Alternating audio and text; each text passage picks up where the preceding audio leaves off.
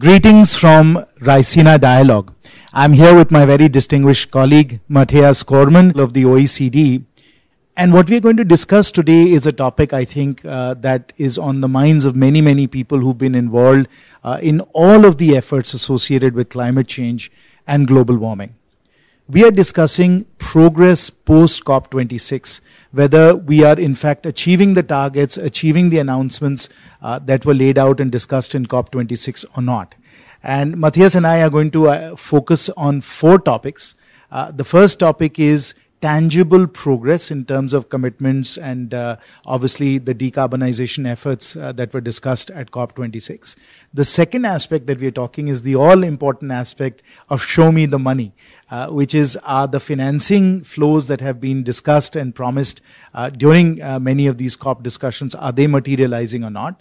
The third question, which for me, as somebody who represents almost 3 million people, is very, very important, is whether the pipeline of projects, the pipeline of decarbonization efforts is actually making a difference in people's lives or not, whether we are seeing those projects actually happen. And then finally, for all of us, it's not just about decarbonization. It's about decarbonization and development. It has to be development that is just, equitable, and fair to everyone concerned. So even as we undertake this green transformation, are we doing it in a way that is just and equitable? That also is a topic that we would like to discuss. So let me just start by laying this out for Matthias, which is you're obviously tracking what is happening with progress on the decarbonization efforts post COP26. What is your sense? How is that going?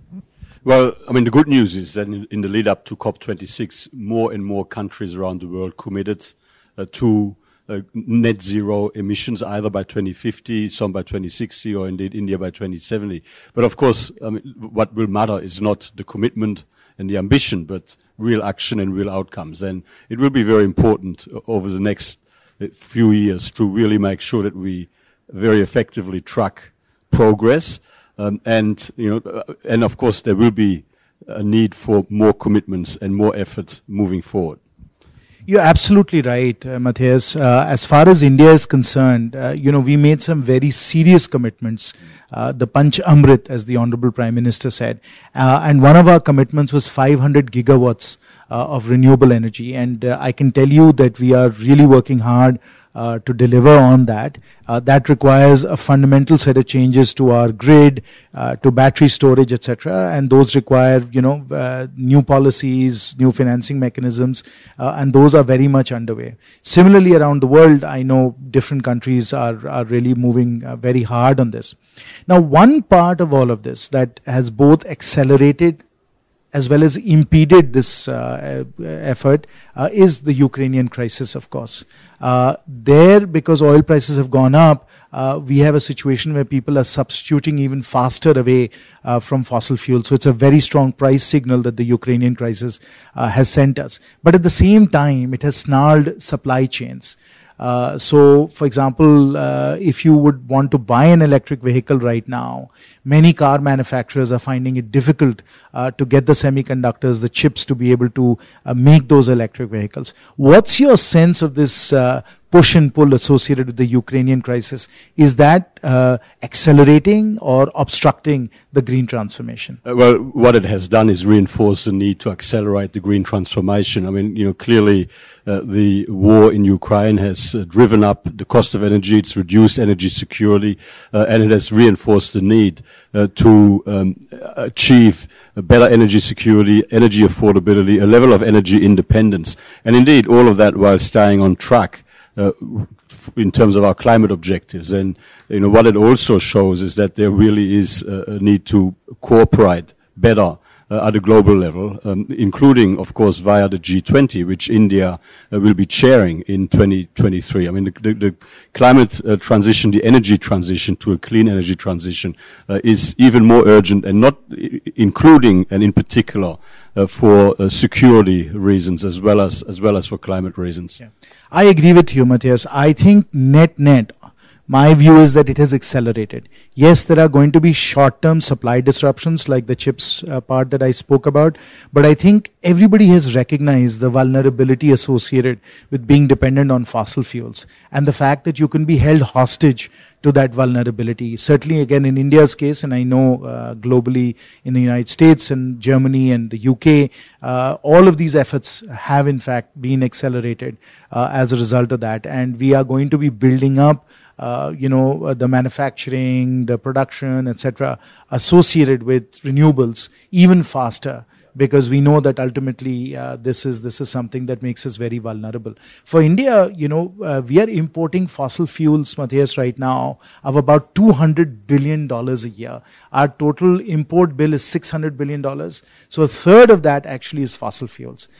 Which is all hard currency that we have to spend. So the quicker we can move to renewables, the quicker we can become energy self-reliant, the better off we are going to be, both in terms of strategic security as well as in terms of our own sort of economic growth. So I think just in that same fashion, other countries are going to further accelerate this. What is happening here in India is truly inspirational. I mean, the speed and the scale of the transformation that is taking place and the shift to renewable energy is really very impressive.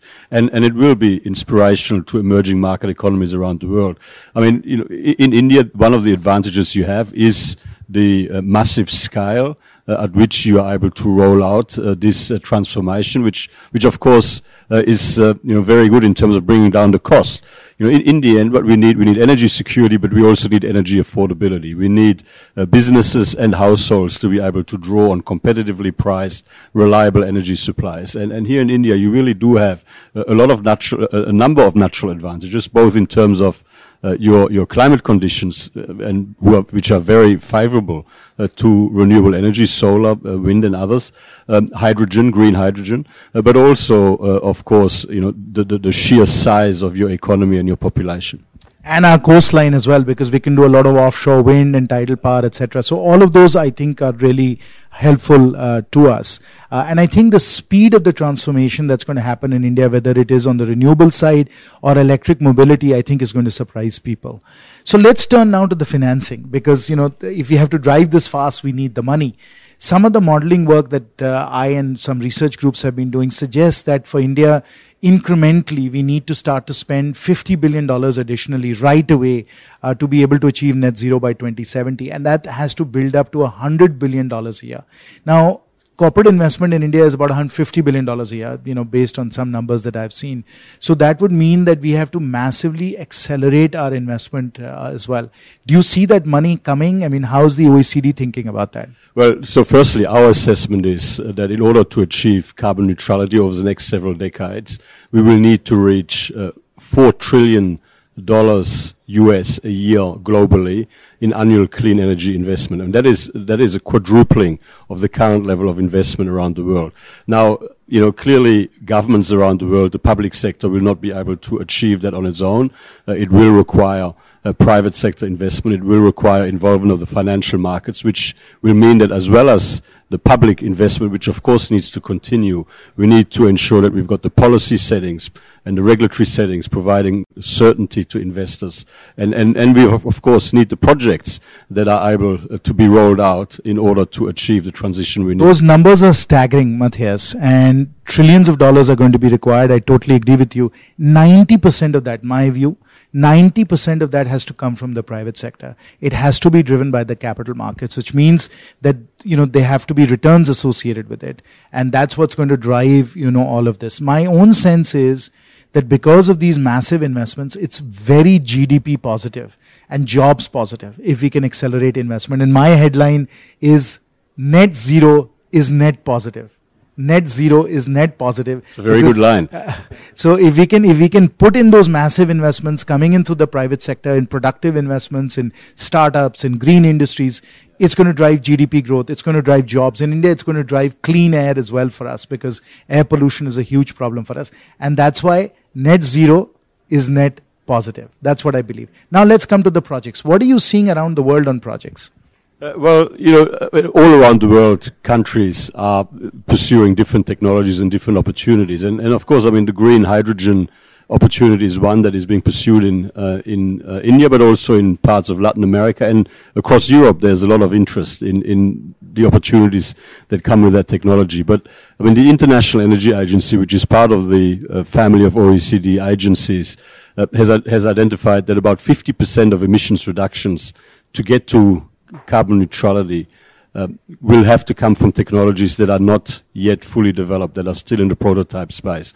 So really what we will need, as well as investment in projects, is investment in research and development and innovation. And what we also need is a better flow of information exchange and information exchange about technology so that really countries all around the world can take advantage of it. As a former venture capitalist and investor, Matthias, I will say to you that even if we can get these investments mobilized, which I think we could, and step it up over time, our real challenge is going to be on the projects and in the startups that are going to be necessary to make this green transformation happen. So what we really have to do is to enable and mobilize lots and lots of companies to be able to come up with the portfolio of green projects, green investments that will really make this green transformation happen, because it's a totally different development approach that we have to follow, right? Instead of, petrol-based vehicles, we have to have electric vehicles. If we're going to have electric vehicles, we have to have the battery supply chain. If we have to have the battery supply chain, then obviously we need the rare earths and the minerals and so on. So completely different set of investments required, different sets of companies required. Battery recycling will become a very big deal. We'll have to create battery recycling companies. The whole nature of how you plan buildings may change, because we may need to put in heat pumps as opposed to air conditioners. So all of these things, right, will require tremendous bottoms-up research, bottoms-up investments, and bottoms-up execution.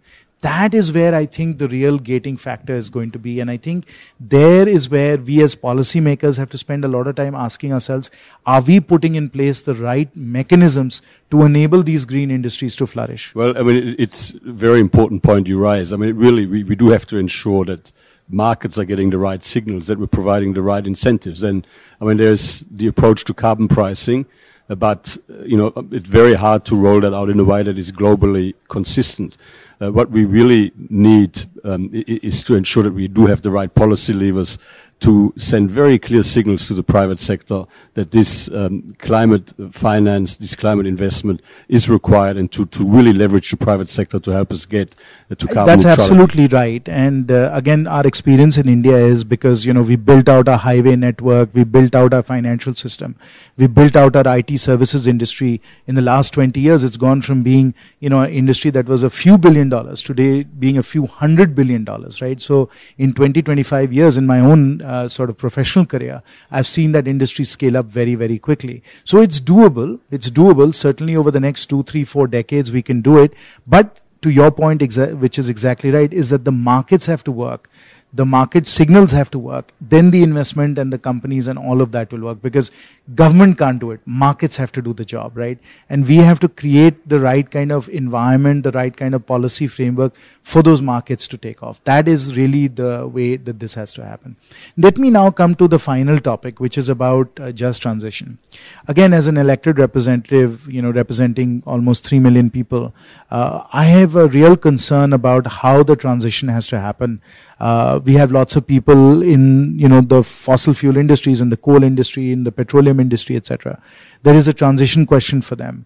In addition, as we create these new industries and these new jobs, we have to make sure that it is equitable, that we draw people in, we give them the skills necessary to survive. All of this also is going to take a lot of effort. What is your thinking on that? Have you also applied your institution? Well, you've essentially summed it up. The transition will be beneficial in a job sense for many people, but those people will need to be equipped with the necessary skills in order to be able to participate in those opportunities. But there will also be segments of populations all around the world that will be severely disrupted.